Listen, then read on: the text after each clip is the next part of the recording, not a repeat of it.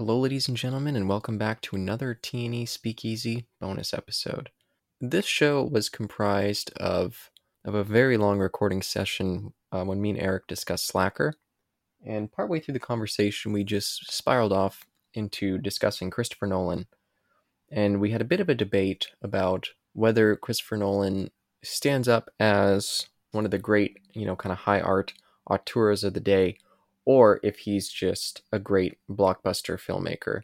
And unfortunately, because it was just, us kind of spiraling off into a casual discussion, we never set up the parameters of our definitions of, say, blockbuster, for example, being the main, I think, issue with this episode, because we constantly discuss, what does he qualify as rather a blockbuster director or someone who just works in the blockbuster field. But again, we never define what a blockbuster means to the two of us, and I feel like consistently throughout the episode, we might be using the terms a little bit differently. And Eric isn't here in my little recording, my little editing studio, so he can't give me his definition right now. And so I'm not going to give mine either. You guys can just listen to the episode and take what you will from it. Me and Eric have discussed and have actually already started recording some episodes on Christopher Nolan. But the next thing that we do, I think maybe is like a little bonus section. Me and Eric will more clearly define our views on blockbusters. And so maybe going back in retrospect, this conversation will make a little bit more sense. But for now, I still think we have an enjoyable discussion, even if I'm admittedly quite drunk during it. But hope you enjoy it. It's the same old story. It's been a long day at the job, or maybe it's just starting to feel long. And you feel that urge to stretch your legs and get a little bit of a break.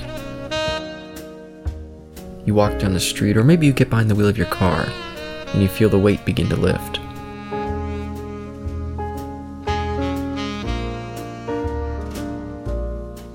You walk through the doors, and the sound of the place starts to clear the air. You get a table, you order your drink, you listen to the sounds of the bar, and soak in the conversation.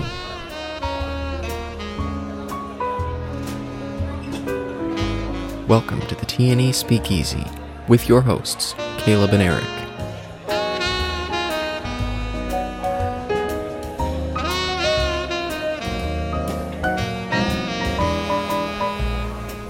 Listen in as your hosts discuss the career of Christopher Nolan.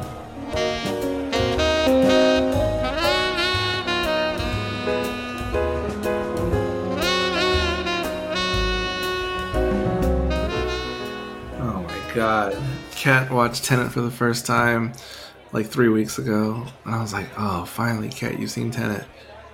And she's like, yeah, nothing special. Interesting. And I was like, nothing special except for something with time travel we've never seen before. And she's like, we've already seen it in, what did she cite? 12 Monkeys, The 11th Hour, or The Doctor's Daughter, or something, she said. And something else she cited, and I was like, I don't know if you watched Tenet, because it is not the same as, like, it's not the same time travel as what you just referenced. So I don't know. When's the Sci-Fi Partyline episode? I'm waiting. I don't know what version of Tenet you watched, Kat.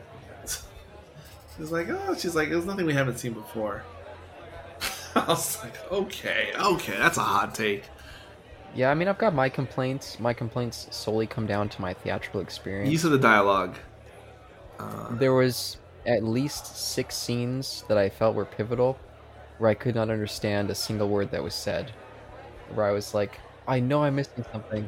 I have watched some excellent, like, rebuttal YouTube videos addressing that and other issues, like with Tenet and whatever. I've watched some excellent videos that I think really make the case for Nolan and his creative decisions. One of the YouTube videos I was watching, the guy was like, people complain about Bane and not hearing him, especially in the original cut of the audio for that movie, and then of course the Tenet, like what you're talking about. And they were the YouTube documenter was just like, people act like in Dunkirk. Oh yeah, Dunkirk. Yeah, they're like, people act like Nolan is like he invented this or something. And then this person showed like these little clips from movies from like the 30s, the 50s, the 70s, movies we'd all recognize. And he just shows little clips where they do the exact same thing in those movies. and nobody cares, like that it was done in those movies. But now, of course, they didn't do it to the degree or extent that Nolan did. I understand, but the person's like, yeah, this is the thing that's always been, and yeah, Nolan's definitely taking it to the extreme, but he's doing it because to him, it's literally not about the dialogue in those parts. Even if the dialogue is pivotal to the story, you could argue and stuff, or Yes. understanding, but Nolan made the decision, like, no, I don't want you to focus on the dialogue or the plot. I just want you to focus on the feeling in this moment from the soundtrack, the thumping Hans Zimmer or whatever. So, And again, I felt like it was a problem with The Dark Knight Rises because I felt like some of the motivation was lost.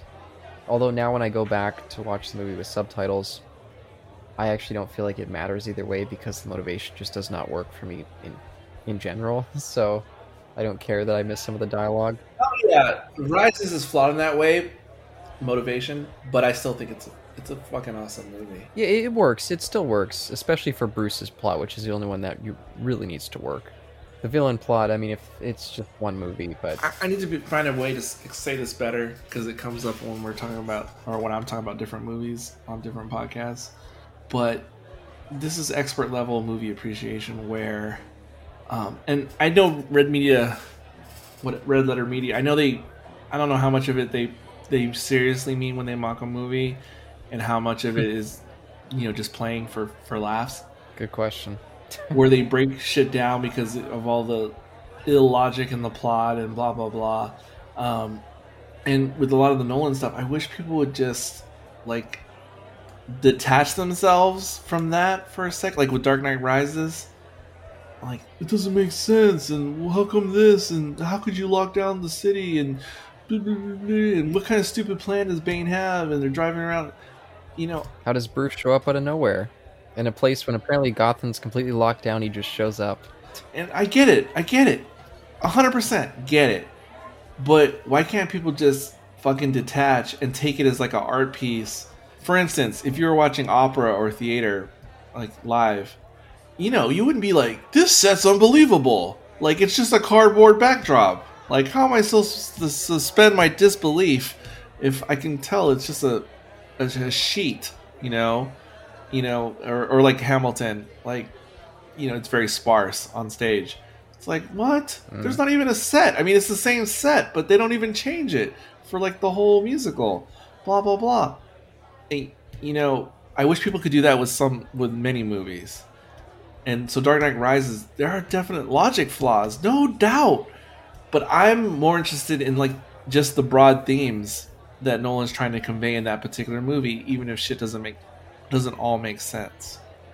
And that's the same way I feel about a lot of the Moffat shit when he would get really timey-wimey and crazy. And yeah, he gets reckless with some of his arcs and stuff. I'm not gonna lie.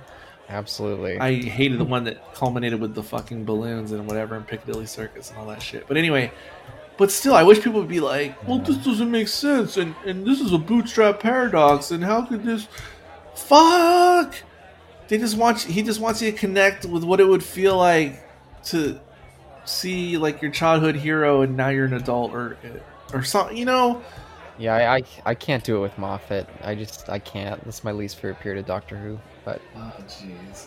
With Christopher Nolan, I've always said he's one of the all-time great blockbuster filmmakers. Like, his movies don't necessarily always make sense, which is unfortunate because his movies... I think they all make sense, but I understand what you're saying.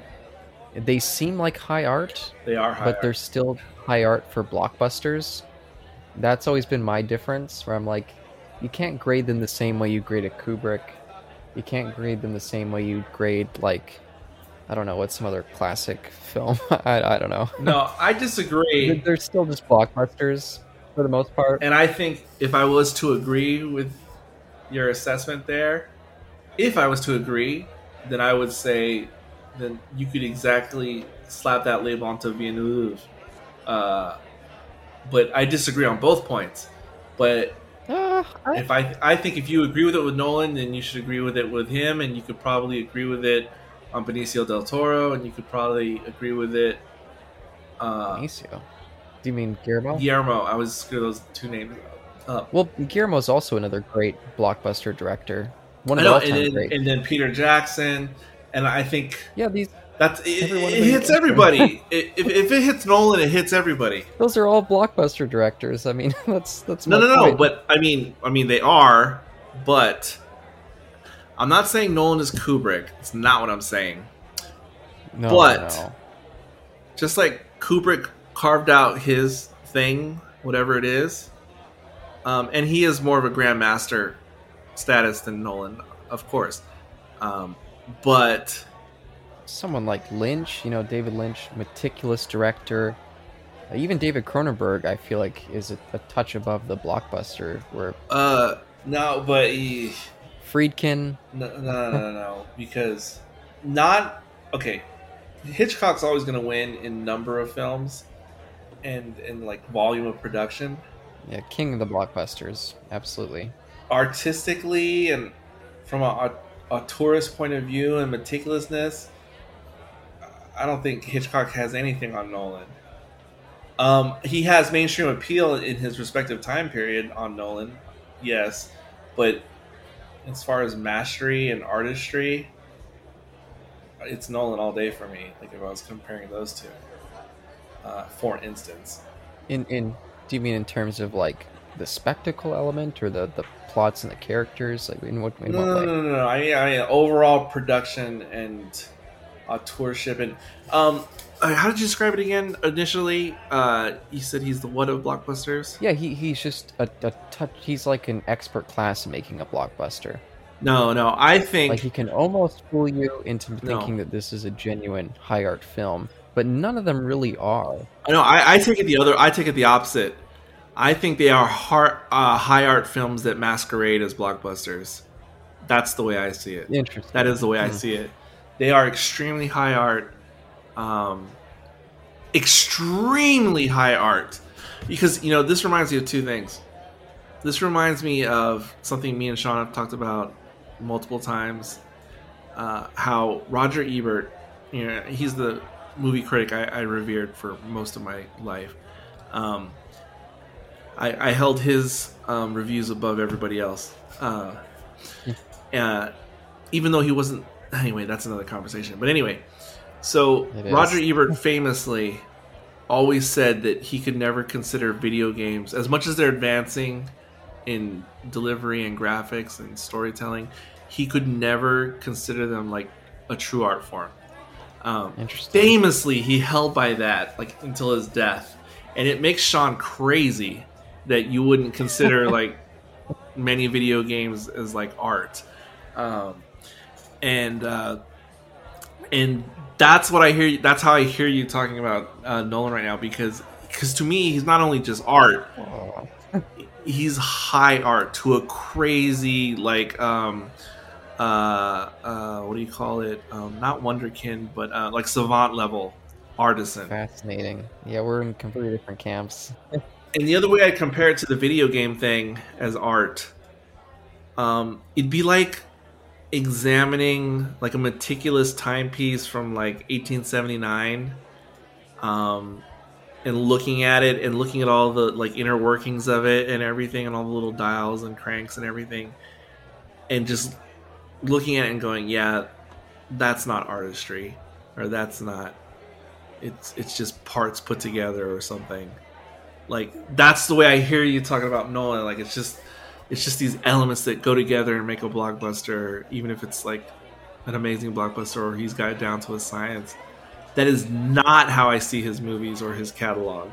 But they are blockbusters ostensibly. I mean, I don't know how to view them otherwise. No, I think his movies are as art driven as Kubrick's are, even though again he's not my Kubrick. goodness. No, I 1,000,000% stand behind that. Even I'm not saying he's Kubrick. I'm just saying in his own Nolan way, he is pushing it all. And I would say this too, in a different way, he is as much an art filmmaker as Scorsese is. Oh, no. Come on. No, if anything, he's more consistent than Scorsese. Just like we were talking about Ridley Scott Well, earlier. in terms of volume, I mean, Scorsese's I'm made not it talking about second. volume. I'm just talking consistency of always sticking to his art guns. Because the only one of his movies that is lower ranking on like the authorship or the artistry is which would more make your argument, I think, would be Insomnia. That comes Which I've never across seen. more across as more blockbustery, less arty. Even though it is still arty, it is still has Nolan. It still has this good stink all over it, but it comes across as his most like straight up like mainstream movie, I would say, of all his movies. Interesting. Yeah, no, he's got this beautiful veneer, which I think, in a way, is like this disguise to It's not cover up just. that It's he's not. making. Yeah, but you're right. But you're still. No. Wait, disguise what? Disguise the fact that he's making these fairly simple blockbuster films. He takes that Tarantino. He's always been kind of a Tarantino in a way. No. I disagree on every level. And one of my simple arguments on to make my case is that so many of his movies, Inception, Interstellar, probably Dunkirk, for starters. I know a lot of people who've seen those movies, like mainstream moviegoers, shall we say, everyday people, and let's say they liked it or they didn't hate it, any one of those movies. And they go, "Yeah, that was pretty good," and I go, "Oh yeah, you liked it? So did you really Did you get the movie? Oh yeah, I got it. Yeah, I get it. It wasn't complicated and say, dreaming a dream. I get it." Or Dunkirk, whatever, or Interstellar. Oh, the stupid thing I always hear people say. Yeah, I get it. The whole point is like, love saves the day. And I'm just like, Oh, that's a little reductive. yeah, I know it pisses me off. But so what I'm trying to say, though, what my point is that part of the reason why I say these movies are not just masquerading is because mainstream people will see the movies, potentially enjoy them, and just go, yeah, I got it. Just like Kat just did the Tenet. That's another one. And she goes, yeah, that's all right. I got it. And she's like, it wasn't confusing. I understood it. But I always question, be like, did you really understand Tenet or Inception? Because what's so fascinating about many of the Nolan movies is that so many of them are open to interpretation, and you can, like, I felt pretty confident after I watched Inception for like my 7th time. I felt pretty confident. I pretty much got my head wrapped around the movie, and then only to discover something that was new to me like 5 years later. Which other people, when I tell them, they go, "Oh yeah, I knew that." I go, "Shut the fuck up! You did not know that," or like, because I didn't really until years later start to really glom on to the fact that it sounds so obvious when you say it now, but that Leonardo DiCaprio was stuck in a dream the whole movie. Mm-hmm. Okay, exactly. Mm-hmm. Hey, I remember. I can't tell you the people that I was around during 2010 talking about Inception, like it was high art, the most brilliant film that anyone's ever created. That it was the second coming of Christ, and hearing all these theories and being like, yeah, it's not Eraserhead, it's not a brilliant piece. Did you see Eraserhead in Slacker? In the film Slacker? Yes. No. It's there. Like a poster or something? Or yes. Oh, interesting. Yes. I know I missed it. Yes, it is. And there's many other references to famous movies by other people. But anyway, it's a wonderful piece. It's got a great structure to it. It's got a brilliant kind of emotional core to it. Great performance by DiCaprio and that actress, so I don't remember her name. See, masterful blockbuster whatever movies, what comes to my mind is stuff like the original Superman motion picture, or the original Jaws, or Raiders of the Lost Ark.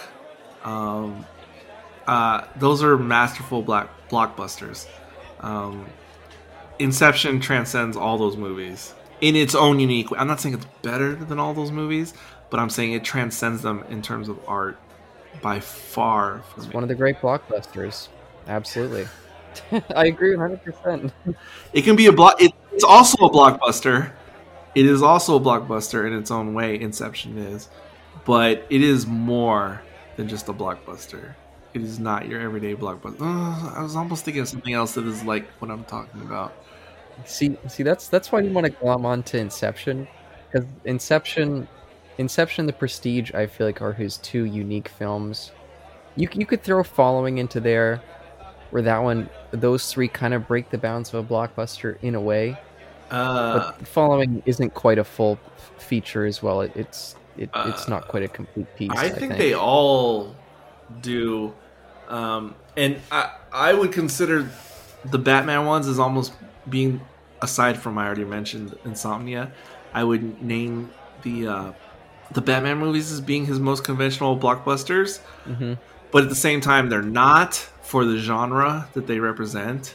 Eh, Because I love the MCU as much as anybody, but none of those movies are high art the way the Nolan Batman movies are.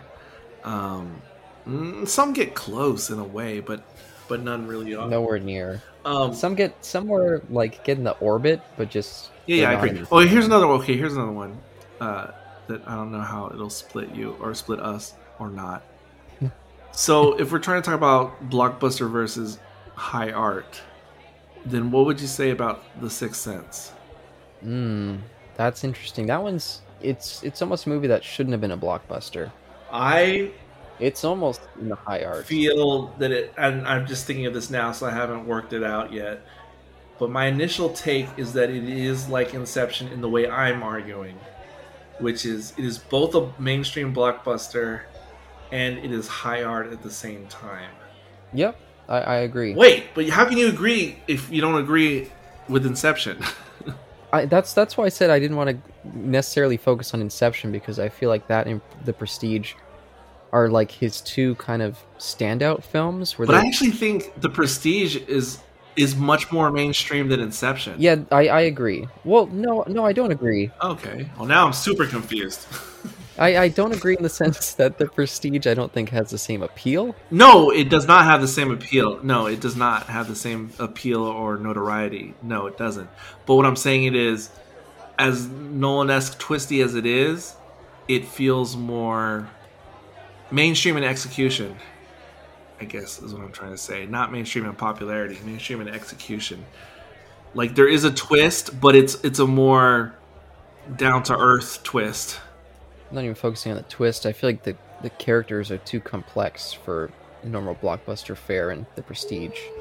Well, also, is that another category or condition of a blockbuster is that can't be intense character work? Because then I'll have to. Modern day.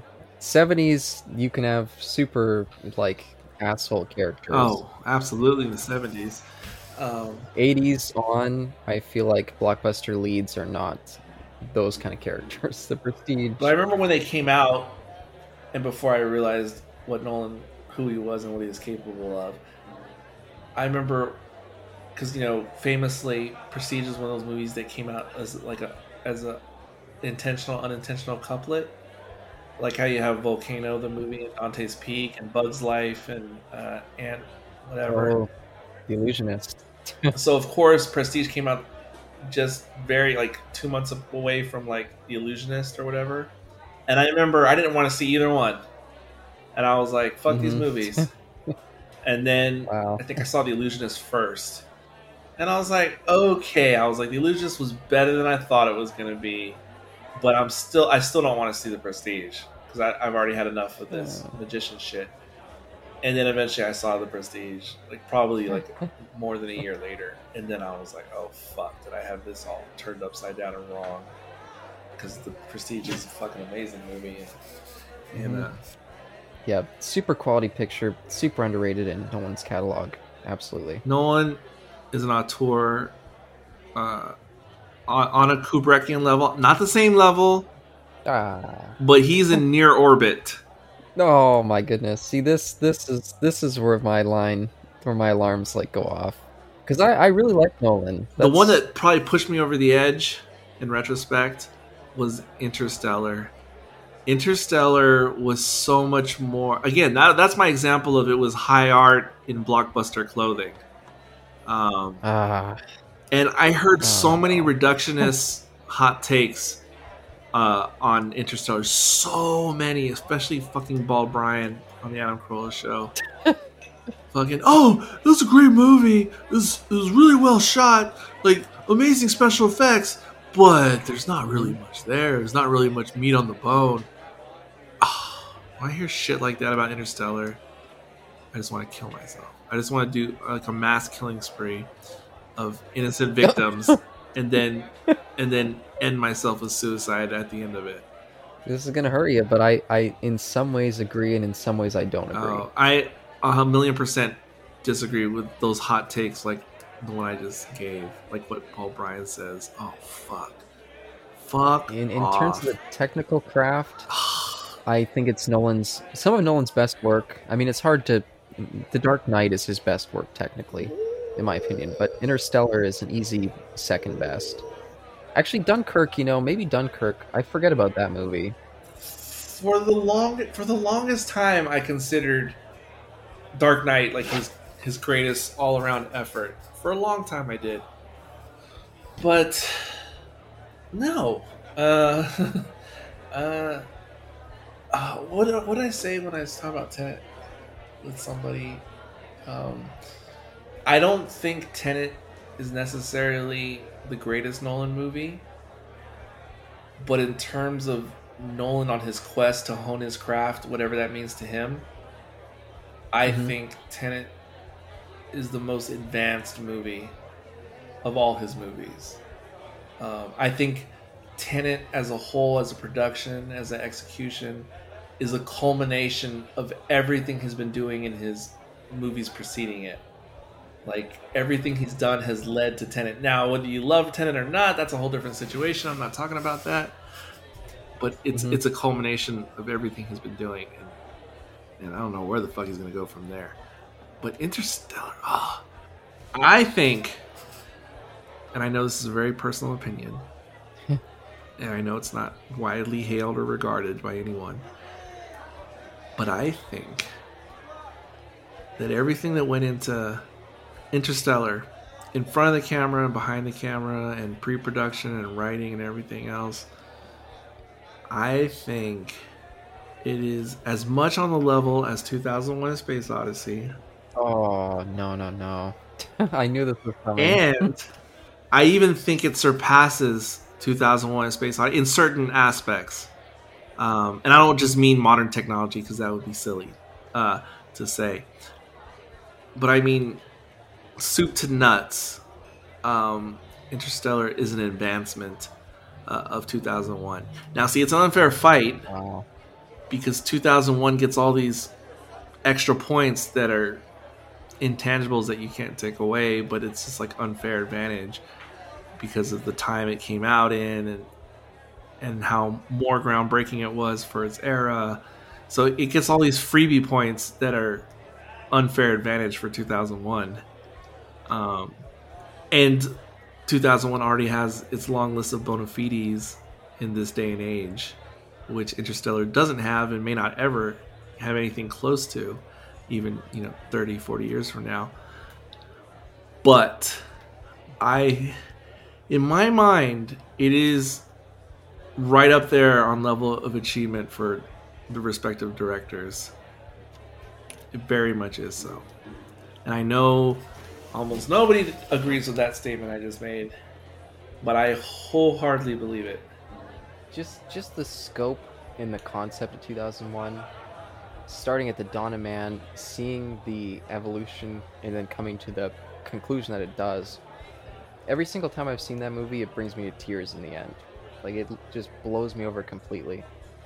I've never had that experience with Interstellar. Well, I'll one up you, because then, okay. This reminds me of a conversation me and Sean had off mic about Interstellar, which brings up a really other great, interesting subject that you can mull on for the next 2 decades. No, literally, because some of our other friends had hot takes like what I said, like about Interstellar, like Kyle Anderson and Warren Frey or Fry. Technically good movie, but they could have cut 40 minutes here, or there was this unnecessary this, and what was the purpose of this, and did they have to have the denouement? Like, we already get it, and then it didn't really resonate with me. Whatever the fuck. Because you just said how 2001, how at the end, how it moves you to tears or whatever, like every time you watch it. Crumbles me apart. Love it.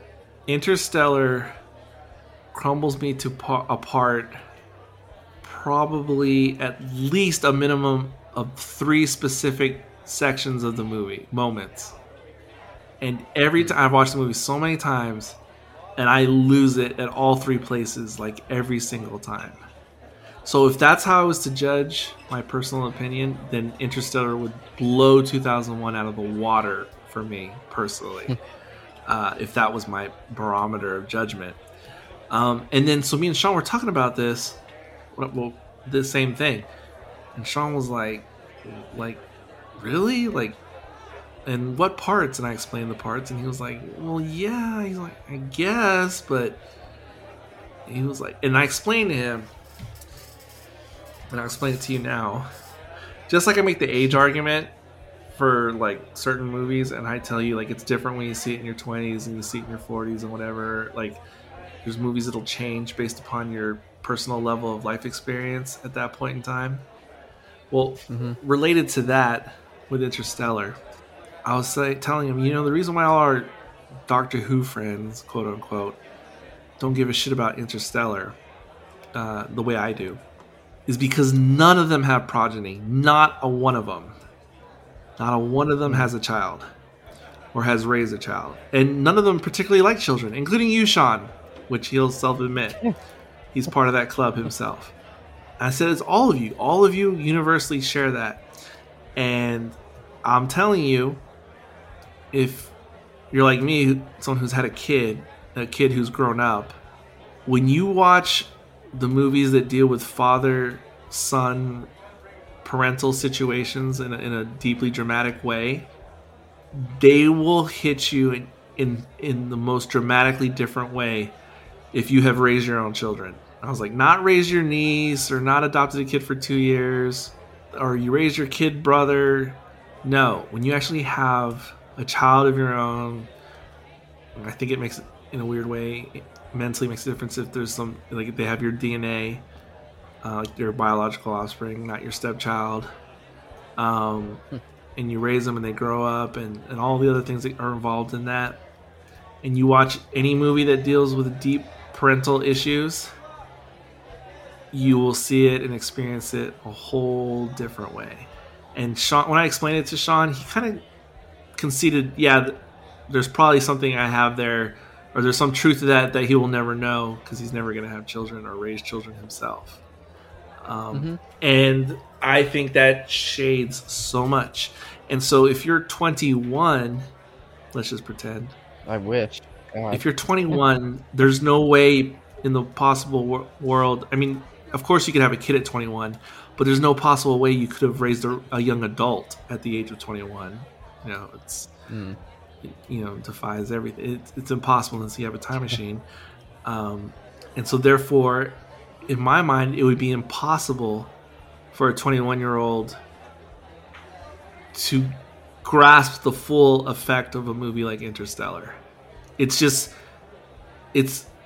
by the laws of physics, it's impossible for them to have attained the optimal experience. So to draw a poor metaphor, it'd be like saying that you would never have 20/20 vision until you're 29 years old. So anything that you watched pre-29, you're never going to see it the way it's supposed to be seen. And you, my friend, are still wearing those lenses as it applies to something like Interstellar and many other movies that are nothing like Interstellar. But it makes all the difference in the world. It really does. Yeah, I mean, of course, the way you relate to the emotional impact of films all comes down to the individual person. Guaranteed, most people who watch 2001 would not have the same kind of reaction that I do. I have it for very, very specific reasons. But and again, I when Interstellar came out, I saw a lot of the negative reaction. I was like, this is kind of a great blockbuster film in a scope that we haven't seen in I don't even fucking know how long. Like, this is a stunning achievement. And yeah, But see, also you're reminding me of what people are saying. Those are like the same critical type statements I heard about Tenet. Like, oh, it's groundbreaking filmmaking. He's showing us action scenes the like of which we've never seen. Much of it is mhm. practical effects, which makes it more stunning. But there wasn't really a story to like grab onto. There wasn't a character to fall in love with. There wasn't, whatever. I'm saying that's what I heard the same thing about Tenet, and I understand that point of view. But there actually is a lot more to Tenet than just amazingly executed action scenes and sequences and amazing camera work. There's like more to it, and that movie would break me up because I don't know, for some reason a lot of people who watched Tenet didn't really take the tall girl. They didn't really take her character and her character arc seriously. I don't think. Yeah, I'm in a different boat because of my affection for her from the Night Manager TV series, where she played a very similar role. I've heard of this in the post Tenet, but I never knew this pre Tenet. Yeah, in fact, saying that she played a very similar role is disingenuous. She played almost identically the same role, and she did it brilliantly both times. So I was taken away by her in both of them. I also think she's gorgeous, but that's its own. That's my own booze influence. Oh, and another thing I think people don't appreciate with Tenet, whether they figured it out on their own or you tell them, and I go, so you know who Robert Pattinson is, right? In the movie, besides being Robert Pattinson, he's the boy, It's been a while since I've seen it. Which boy you're talking about? the tall girl's son. I remember the son, but Well, see, this is what I'm talking about. This is what I'm talking about. So a lot of people didn't catch that. If you go back and see, this is the thing. Just like Inception, where interviews they always ask Nolan, so was Leonardo DiCaprio really in a dream or not? Was that real when he was going back to see his children? And Nolan always says, "I'm not gonna say. I I like my movies to be open to the audience's perception or whatever." He says he never gives straight answers like when they ask questions like that about his movies. And the same thing with Tenet. People go, so is Robert Pattinson the boy grown up? If you think it is, or or not. see with Tenet, I can't judge fully because I only got to see it once in the theaters before they closed down. I never picked up the physical release, so I've only seen it the one time. It's funny you saw it when it was closing down because that was like the first movie I saw when they reopened. Well, they had already been open, but it was the first new movie that came out. Yeah, our theaters have opened and closed so many times it's infuriating. It drives me fucking crazy. But But even though Nolan will say, "I'm not going to say if Pattinson is the boy," if you pay attention to the movie, there's at least 4, 6 like direct clues if you really pay attention. That it's like, okay, well, obviously he put those clues intentionally to hint that yeah, that is in fact Robert Pattinson is the boy grown up. And see, that just gives another layer of processing the whole movie when you watch the whole thing again. Because if you start thinking about it, that Pattinson is that little boy, and Washington, the protagonist, is doing all this shit, and he's actually doing it because he's trying to save this mother and child, and that's actually Robert Pattinson as a young boy. So Robert Pattinson grows up with his knowledge and now feels indebted to like save Washington. And of course, that's the very first thing that happens in the opera is Robert Pattinson saves Washington like in the first 3 minutes of the movie. And part of the reason he saves him, it's kind of a Terminator thing because if he doesn't save Washington, then who's going to save him? But anyway, I get it. But there's so much more, and then Pattinson already delivers an amazing performance in his character, but then when you reflect on he's the little boy who knows everything that's happening in the movie from start to finish, like it adds even more to his character and his performance when you put it in the whole context of things. Yeah, again, I can't comment too much about that movie because I've only seen it once, but But I'll say this to people, and I'll go, so did you realize that Pattinson was the boy? And they'll go, oh, was he? Oh, okay. I go, okay. Or I'll say, so did you know Robert Pattinson was the boy? Oh yeah, I figured it out. That's all you have to say about that? Like, I just don't fucking get it. Like, sometimes those things just don't mean as much to some people. I don't fucking get it. But this is part of the high art, not just the reveal, but when you go back and you see, oh, this is all by design. It's all just like Sixth Sense. When you realize that Bruce Willis was dead the whole time, and you go back and watch it, that's the fun, is rewatching it with the knowledge, because then you realize he never physically interacts with any objects. He never talks to anybody else. Nobody ever acknowledges his existence besides Haley Joel Osment. And you realize, oh, this isn't a cheat where they just say, oh, he was dead the whole time. No, it was in the movie the whole time, and most people never saw it, even though it was there the whole time. And again, Nolan does that shit so masterfully that a lot of times people never notice. And they just go, oh yeah, that was a cool movie. And just never fucking got anything. Yeah, and again, I feel like he has some of those really brilliant kind of three-dimensional layers in something like Inception. I don't necessarily feel like that in most of his movies, I would say, though. I don't really feel like that in Following. I don't really feel like that in Memento. I feel it all the way in Interstellar. Interstellar, I Three-dimensionality, 1,000,000,000%. Yeah, I don't know if I'm quite there with Interstellar. I'm definitely not there with Dunkirk either. I really like Dunkirk in the spectacle element, but that one... Now see, Dunkirk to me, and I love that movie, of course, but that to me is almost like what we were talking about with Linklater 1,000 years ago, about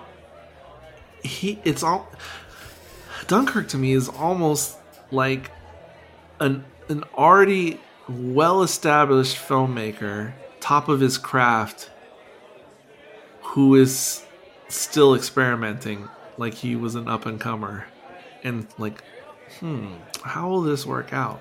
Absolutely. And I think it's an interesting experiment. I think it's super interesting, because I've heard a lot of people say, yeah, Interstellar was good, but the time dilation completely unnecessary and confused me and took me out of the movie. I've heard that so many times by different people, regular people and critics, and I disagree. I mean, it does make it confusing the first viewing for sure, but that's the thing. The movies I consider the great movies are the movies that I continually rewatch and get new things out of, and Nolan's about as deep as it goes, just like Kubrick and Tarantino, that you can just keep getting fucking more shit because of everything they crammed into it, from the script to the screen and everything in between. Oh, that rhymes. I should write that down. He's on my list of the high auteurs, artistes of the filmmaking. Yeah, with Nolan, I feel it with some films. I just don't feel it across the board. But we definitely have a disagreement there. I'd love to actually go through his movies, and it's every movie he has, except to a lesser degree, with Insomnia, which is still a fantastic Nolan movie. I just think that's the only weakest link in the argument I'm trying to make. But it's still fantastic. Even Following Memento, I mean, I feel like those aren't really high art films. Those are gimmick films. Okay. Memento always blew me away, and even still does when I watch it now. And that was another movie that I saw it the first time. I rented it, and it was a rental that I rewatched like 6 times or something before I returned it. Like in the same wow. 2 days, I watched it like 6 times. It fucking blew me away. But Following, okay, Following to me is like from a filmmaking engagement point of view. Following was what Nolan was able to do at that stage, where Linklater was able to do Impossible to Plow. Following was what Nolan was able to do at that stage, where Waters had Multiple Maniacs. And so when I look at it in that context, or like Following is what he had when Steven Spielberg had Duel, which I've never seen, so I need to watch and see if it makes me right or wrong. Yeah, or just to throw one in, Aronofsky made a movie called Pi, which I always think of Following and Pi in the same. I always think of them in the same vein. I've seen Pi. I don't remember much about it, but I remember it impressed the shit out of me. Pi. Yeah, Pi's better than Following, but they feel similar to me. Okay, but I'm just saying, for being his first feature length, that's about as good as you can get, I think, with Following, for like a very extremely low budget first time type movie. Yeah, I just feel like that and Memento feel in the same way, where it's more of a gimmick kind of movie, and there's not much. Those are two-dimensional movies. No, I think of Following is more, again, it's more like on like a it's okay. In regards to Nolan's work and his filmography to date, Following to me is like his Killer's Kiss, and Memento is like his The Killer. Oh, those are so much better, both those movies. I'm not saying they're better. I'm not saying those two Nolan movies are better than those two Kubrick movies. That's not what I'm saying. What I'm saying is where they fit into the grand scheme of those directors' work output. I think that's how significantly good the Nolan ones are to his filmography, as those two are to what Kubrick was going to do down the road. I mean, by comparison, but he already achieved so much with those two, and that's how I feel about Following and Memento. No, but also when you get into like the micro budget world of films, Following is fucking up there, I think. And it's the same weird conversation, like if we were going to talk about Robert Rodriguez and El Mariachi and Desperado being like his first two. Oh yeah, because yeah. El Mariachi is really fucking good for a $7,000 movie. Mm-hmm. Like really fucking entertaining and good. And then Desperado, you go, holy shit, this guy just went to another level of filmmaking. Yeah, I just bring those two up as an example of, I think Nolan can be a little bit more obsessed with the technical element of making movies. I feel like Following and Memento definitely have that. I feel like Dunkirk definitely has that. And I also feel like Batman Begins, to a certain element, has that. Well, yeah, and Tenet does too. He does get obsessed with that. I agree. But I still think there's enough left on the bone that makes up for I agree. the other aspects, besides the technical gimmick, if that's what you want to call it. But that's why I say he's more in the blockbuster vein, because I feel like he's more interested in pushing the... Yeah, but there's nothing blockbuster about Memento. No. But it's still a fucking great movie. But it is about the gimmick.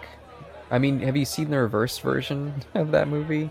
Yes. Like, it's... I don't know why you're laughing. It doesn't really hold water in that version. It feels like a very bland film. It doesn't hold... Okay. You definitely wouldn't watch it like that. And it's definitely worse if you watch it... It's about the gimmick. In proper order. But it still works, though. Not as an amazing movie, but it works like the movie doesn't cheat. Is what I'm saying. Like that's true. It still plays by its rules that it set out. Yeah, it feels flat. It is flat if you do it that way. Of course, it's flat. Yeah, the spark of life that makes it interesting is the technical gimmick, the craft of it. Yeah, but that's like saying again, it's like building an amazing artisan timepiece. It's like, okay, I see what you did there. You made the gears the exact right size, and they fit together like a jigsaw puzzle. But you didn't make art. I'm not saying they're not art. That's what I hear you saying. That's why I don't. It's not just art though; it's high art. Oh, I mean, when you see when you see a masterful antique timepiece and you see its inner workings, that is high art and craftsmanship. I hear you saying it's just craftsmanship in regards to the movies. No, But I think it's both. that's why I say Nolan's one of the great blockbuster filmmakers, because in the boundaries of making blockbusters, he makes some of the best blockbusters you'll ever see. See. Now this like Spielberg. Obviously, he's the king of blockbusters in the modern era, especially. I think Nolan's better. But I'm not a Spielberg fan. That's No. Our poll, our unscientific poll, would disagree with you because it's not shocking that in our unscientific small pool sample that nobody could touch Spielberg. In our little poll, that would very well be. I'd be an outlier. That's not surprising. That's not surprising. No, I don't agree with it. Sean doesn't agree with it. You don't agree with it. But it's not shocking that most people agree with it. And they're not just people who just only watch mainstream movies. You know, some of those people who voted that way have seen off the beaten path movies and appreciated them, but they still think Spielberg's the best. Mm-hmm. And that's fine. There's nothing wrong with that. But what I was trying to say was, let's just say that Spielberg is the king of blockbusters as far as the world is concerned. And there's no denying that there's art in Raiders or E.T. or Jaws? I was going to say Jurassic Park again. Well, it's definitely art. There's no denying that. Mm-hmm. But in terms of depth, in every way you can measure depth, two-dimensional. Yeah, but meaning looking at it from so many different angles, not just the visuals, not just the filmmaking, not just the acting, but every possible aspect of filmmaking. Nolan is still more the. I know this is personal taste, but Nolan just has so much more to offer me in his catalog than Spielberg ever will. Absolutely. And same thing, like if it's Kubrick versus Spielberg, same argument. And they're all amazing filmmakers, but there's just so much more depth and thought and introspection, I feel, that goes into the and pushing yourself to the limits. There's more of that by far with Kubrick and Nolan versus Spielberg, or so it seems. Because I know no one's going to tell you that Spielberg, doesn't put his all into his movies. I'm sure he does, but yeah, I don't say blockbuster filmmaker as like a pejorative. I think that's its own vein. I just tend to think one of them is more like, I mean, there's a reason Christopher Nolan makes PG-13 movies almost solely. He's making them specifically to earn profit. I mean, I don't know if that's what it is. I don't know. I don't think he'd ever make another R-rated movie. I think everyone talks about him. I don't know that. As very focused on kind of the business of making a movie. I don't subscribe to that either. Really? I mean, even if that's true, even if that's what people are saying, I don't subscribe to that. That's one of the reasons he's had such a big kind of public kind of crisis due to Tenet. It's because it's been kind of a flop. I don't see him, and I mean, this is all subjective, but I don't see him as being preoccupied with that. Oh, really? I've heard lots of interviews where they're like, don't mistake it, Christopher Nolan, he's a very kind of profit-minded filmmaker. Like, he makes, more artistic blockbusters. Now, I think he probably expects most of his movies to do well financially, but I don't know that that's his, guiding light or the science that he's trying to unravel. I'm not saying it is, but I'm saying that he's not like someone like John Waters, who makes a movie, doesn't give a fuck if the audience turns up or not. He's making the movie he wants to make. Oh, no, he is not that. He is not that. But I find, even though they're radically different as filmmakers, I find tons of kinship between the likes of Nolan and Tarantino. Yep, I agree. There's so much kinship. I love how both of them almost demand that their movies be presented a certain kind of way, to certain standards. And Lucas is like that too, or was like Paul that. Thomas Anderson, that's another one. Yeah, and I'm all about that. And I love how they speak like purists as film lovers, Tarantino and Nolan, and how they love analog. And let's not forget, like, how dutifully. Did you know that Nolan um directed like the restoration of 2001? Yep, I heard he had a big part in that. Yep, I think they It's even. fucking amazing. It's fucking amazing. I Yeah, I mean, think when I saw it in IMAX, they even interviewed him. yeah, that restoration is the best classic movie restoration, bar none. Yeah, stunning work, beautiful. Yeah, I mean, Wizard of Oz and Gone with the Wind are amazing restorations too, but they're just restorations. Like, they're just brought back to life and vitality. It was more of a nuanced artistic restoration that happened to 2001 specifically, vis-a-vis Nolan, and that's why he's Tarantino-esque in that way, because they're like movie purists, like down to their soul. I love their dedication to, like, film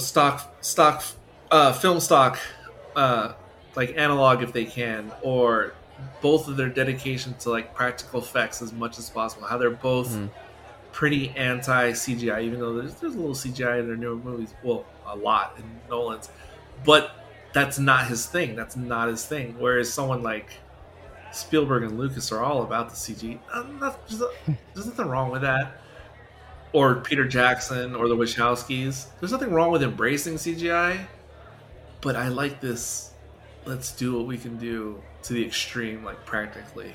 Yeah, this is probably gonna piss you off, but as someone who's grown up being a fan of both those directors, I always viewed Tarantino as kind of a continuation of the cinema aspect of kind of I don't want to say necessarily mainstream, but he is like a mainstream director. And then on the other end was Christopher Nolan, kind of continuing the great blockbuster films. And those two, yeah, they're similar in a lot of ways in terms of the way they look back at old cinema and kind of, I was going to say perfected, but that also doesn't quite work. I don't know how to say it anymore. Yeah, we're obviously both entrenched on our sides, but I still look at. I'm telling you, Nolan to me is an outstanding independent genre filmmaker whose Venn diagram just happens to heavily encompass blockbusters at the same time. Just happens to, Okay, like Terry Gilliam. He's a very unique, altruistic filmmaker. Yes, absolutely. So I think that Nolan is just like that. He's a Terry Gilliam, except if somehow Terry Gilliam's movies just came off with that mainstream blockbuster appeal you're talking about. Yeah. I think the only difference is that Terry Gilliam's at the end of the day don't, and they don't for a reason, because they are extra whimsical and weird and odd in certain kind of ways.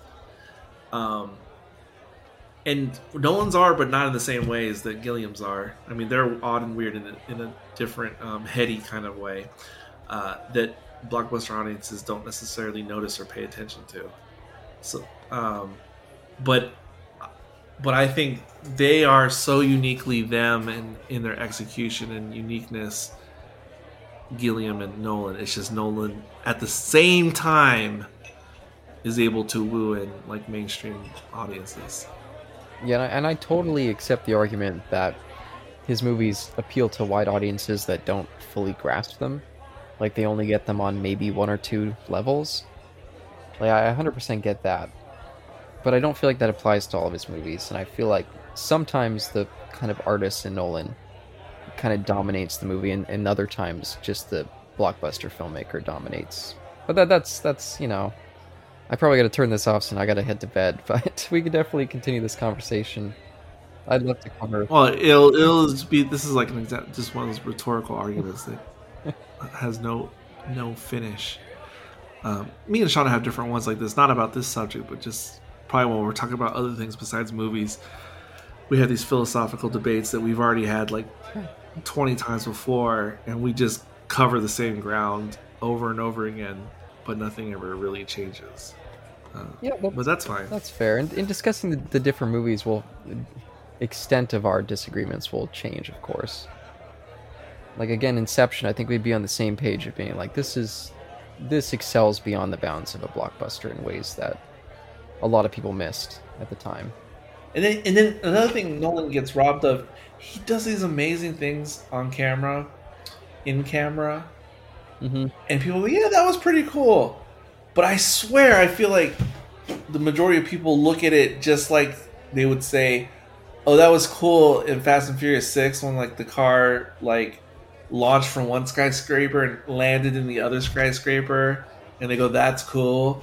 But I feel like they see Nolan do some crazy shit visually in Inception or Tenet, and they go, and they just interpret it the way they interpret a Fast Furious movie. Yeah, and unfortunately, that makes me crazy too. Unfortunately, I think that comes down to color grading. Some of Nolan's films just have a certain look to them that you can't tell when things are CGI or real in the way that you could with other movies if they didn't look the way his movies looked. You're right, but I love that about his movies. And Villeneuve's are the same. I mean, in terms of color grading and blurring the lines. Yeah, and again, I feel like that's such a shame because it doesn't take away, because again, the movies do look quite good. But yeah, it fools audiences into thinking, oh, this isn't as impressive as it is, because they probably just assume it's CGI. I feel the same way, in a weird way, about like The Revenant. Yes, that had that problem too, sadly. It was a great film. And what blew me away was when I watched the special features. And when you watch like behind the scenes on Revenant, it looks like you're watching behind the scenes of like a movie with a budget of like 30 million, like a modest like indie production is what it looks like when you watch the behind the scenes. But then when you see the finished product, it's as tight as anything. Yeah, stunning work. Yeah, but it doesn't look like that when you see the behind. Like, it looks like the behind the scenes of a Linklater movie. When you just see them like on set, on location, it looks very modest. But then the final product is just out of this fucking world. God, that's another movie. Do people remember The Revenant? I mean, I think only film lovers do. Only film buffs do. What a shame. I don't think regular people do. All they remember is like, oh yeah, that crazy fucking bear scene. Yeah, Tom Hardy. I mean, great work. Leo was at the top of his game. Such a shame that movies come and go like I'm that. pissed at people that like, they like Tom Hardy a lot in this movie or that movie, and then I go, oh, you like Tom Hardy? And I'm like, oh, you like something like The Sopranos, or you like the show Ozark or Breaking Bad? I'm like, fucking watch Peaky Blinders. Nobody will fucking watch Peaky Blinders. What's so sad is I only watched the first season, and I watched it because of Tom Hardy, and I just fell off and never picked it up again. Was Tom Hardy in season 1? No, season 2. I missed him. And then so that's the thing. I tell people who are Tom Hardy fans, I think his performance in Peaky Blinders is like in his top 3 performances I've ever seen him in anything. Yep. He is fucking amazing. And yeah, his screen time is not much in the series as a whole, but he just fucking lights that show up. And by the way, Cillian Murphy, are you a big fan of his? One of my all-time favorites, yep. Ever since 2018. I'll tell you what you might want to check out, and it might be too much for you to handle. What? I saw a little internet ad, like when I was on Instagram or Facebook the other day. You heard of the Calm app? No, never heard of it. Yeah. I'm only aware of it because I've seen random spots for it for like the last 2 years or something. And the Calm app, I learned from ads. It's just this app, and it has all these different things in it that are like supposed to help you settle down to go to bed. Like, ocean sounds, or someone reciting a poem, or someone reciting a daily affirmation. Take time, reflect. And or it shows like these visual images that are, what do they call it, oddly satisfying and soothing. Mm-hmm. And so I've been aware of this app just because of ads. And then they're starting to get some celebrities to lend their voices. And the ad I just saw a couple days ago for the Calm app, and it's just a still image of his face, and he's like, I'm Cillian Murphy. And, you may know me from my films, but I'm here on the Calm app, and I'd like to share some things with you about my home country, Ireland, the island I come from. Ireland is the home of only 6 men, and it's just him and his voice and a still image. I was taken away by Cillian Murphy. I didn't even know how to say his name before until I heard him say, I'm Cillian Murphy. I always said Cillian Murphy. I was taken away by that 10-second ad. I almost wanted to download the app right then and there. And I'm not a massive Cillian Murphy, but I definitely do like him, though. Especially in Peaky Blinders. That's probably the best thing he's ever done. Yeah, he's so good in that. Have you ever seen Sunshine? He's so good. Yeah. Oh, so good in that too. Yeah. Danny Boyle's another one of my favorites directors. He's another. There's these directors who have like a bunch of movies I like, but I still don't love them and their work as a whole, even though they have. Danny Boyle so Slumdog Millionaire is one of my all-time favorite movies. Interesting. And it's almost like Downsizing, like it's far greater than the sum of its parts to me. Like there's, as much as I love Downsizing, I shouldn't love it that much. I feel the same way about Slumdog Millionaire. I fucking love it on a Kubrickian level. Oh wow. And I can almost not explain it. But that movie evokes so much emotion so many times because of the story. And that's how I feel about Forrest Gump. Were you the one who took a dump on Forrest Gump not too long ago? I don't take a dump on it. I just don't love it. I think it's like a 6 out of 10. Okay. Well, I have these crazy irrational feelings for Forrest Gump the movie, and I have the same thing for Slumdog Millionaire. It's a movie. It's not a tearjerker movie, but it's on my list of guaranteed tearjerkers. Like, it'll make me cry every single fucking time I watch that. Every single fucking time. And so when I fell in love with that movie when it came out, that's when I was like, okay, who's Danny Boyle? What has he done? And that's why I saw Sunshine. And what did he do? 28 Days Later? Oh yeah, that's the one that pulled me in. 28 Days. See, I had seen it before Slumdog, but then I felt like, I have to revisit it. Yeah, and Trainspotting. Trainspotting is like what you have with Slumdog Millionaire, where it's guaranteed tearjerker for me. So Trainspotting, that's when I was, 3 or 4 years after my Pulp Fiction revelation. And then all of a sudden, Trainspotting was the talk of the town, like Slacker was. Everybody was talking about it in 97, 98. Everybody was talking about it. And I was like, all right, well, I'm on this quest to find the best movies I can find. Let me watch Trainspotting. I rented it. It's not that it's bad, because I'm sure it's not, and it's not. But it was so unsettling and disconcerting to me, which is by intent, I guess. It was very painful for me to watch. I don't want to call it a hate watch because that means something different. It wasn't a hate watch, but it was akin to a hate watch, in that it was so difficult and painful. And then when I got to the shit with the baby, ooh, goddamn, that was DNF, which is so rare, especially for a good movie. That's probably the only good movie I had a DNF situation with. Did not finish because it was just too much. Did you see Requiem for a Dream when it came out, or did you see it later? I saw it when it came out for rental. I heard about it, checked it out. That one I did finish. Me and Sean have talked about this many times off mic, which is, it's an astounding movie. It's absolutely the kind of, it's a completely not Eric movie, except in film production values it is an Eric, but in every other way it's not an Eric movie. I watched it. It struck so many chords in me, wrecked me, and it's one of those rare movies that I watched once and I cannot watch again because it was too much. But the anniversary or something of edition or 4K is coming out soon, Ooh, and I might give it a second chance because I'm really curious how I might react to it now. we should cover it. I'll pick up that 4K. I've got a shitty old DVD.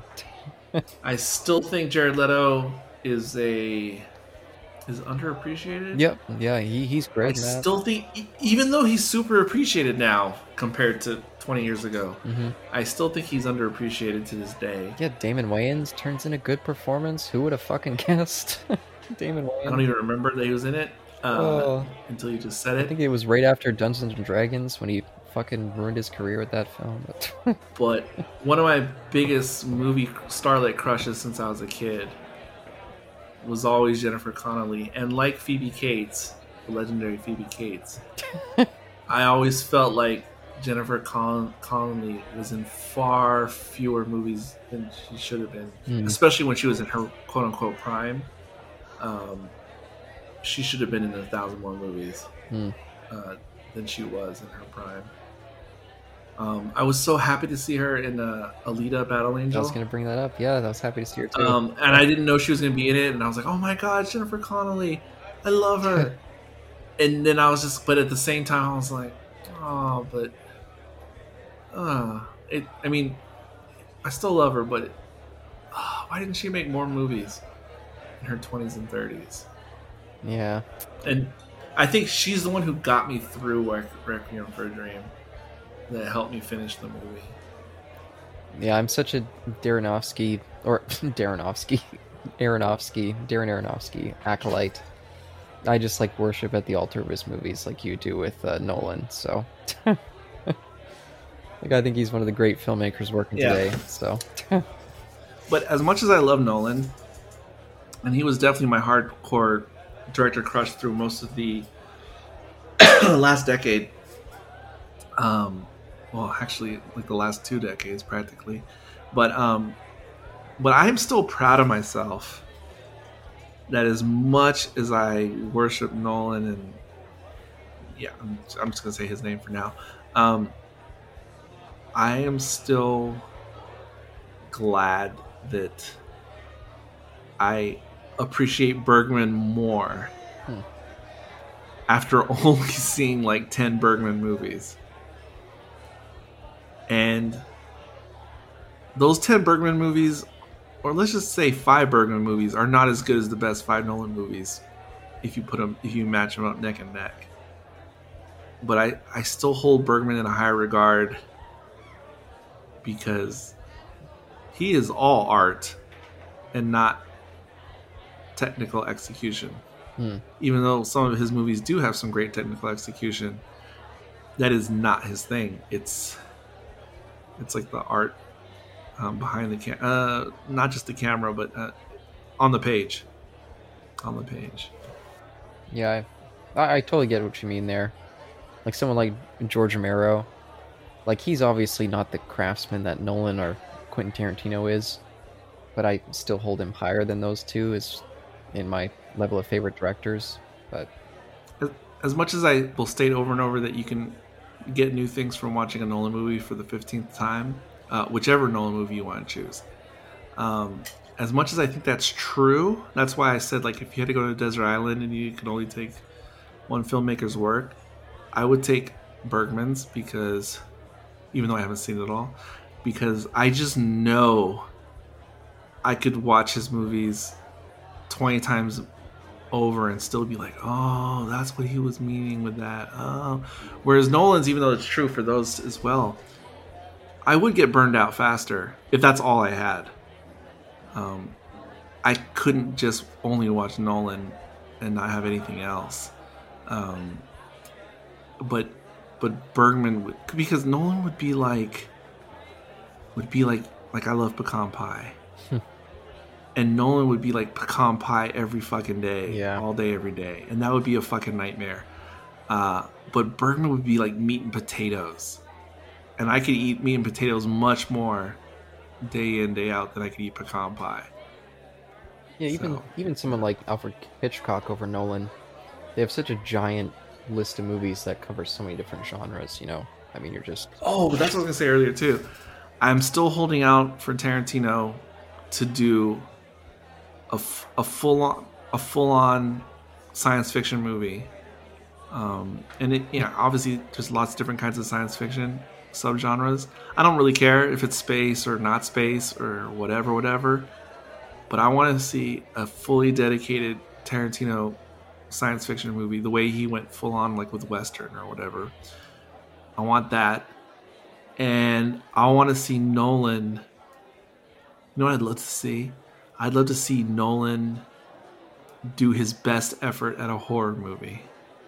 I have no idea what that would look like or what that would be, but I would love to see like Nolan's take on like the horror genre.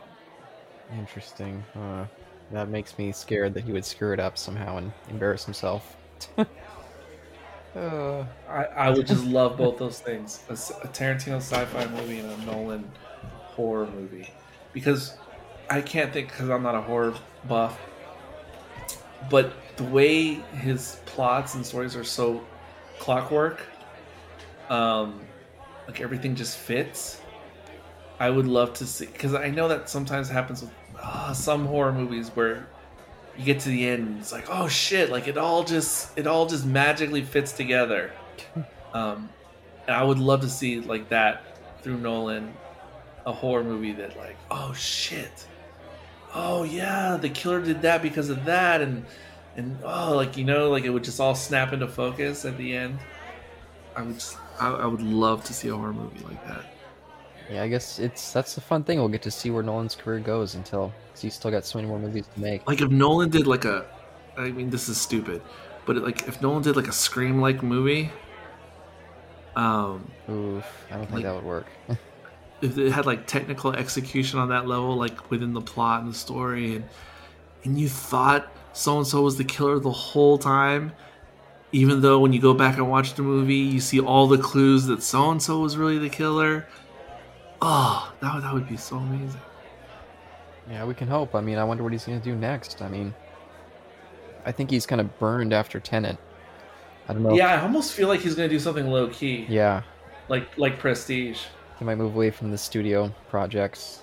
So I guess we'll see. And I would be all for it too, like a low key Nolan movie, because he's not really done something like that.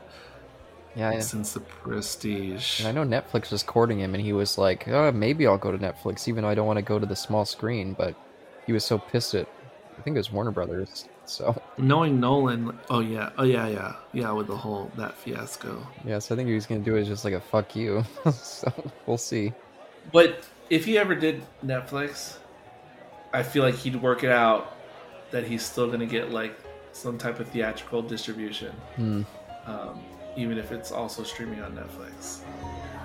But yeah, catch you guys next time on some other show. Peace.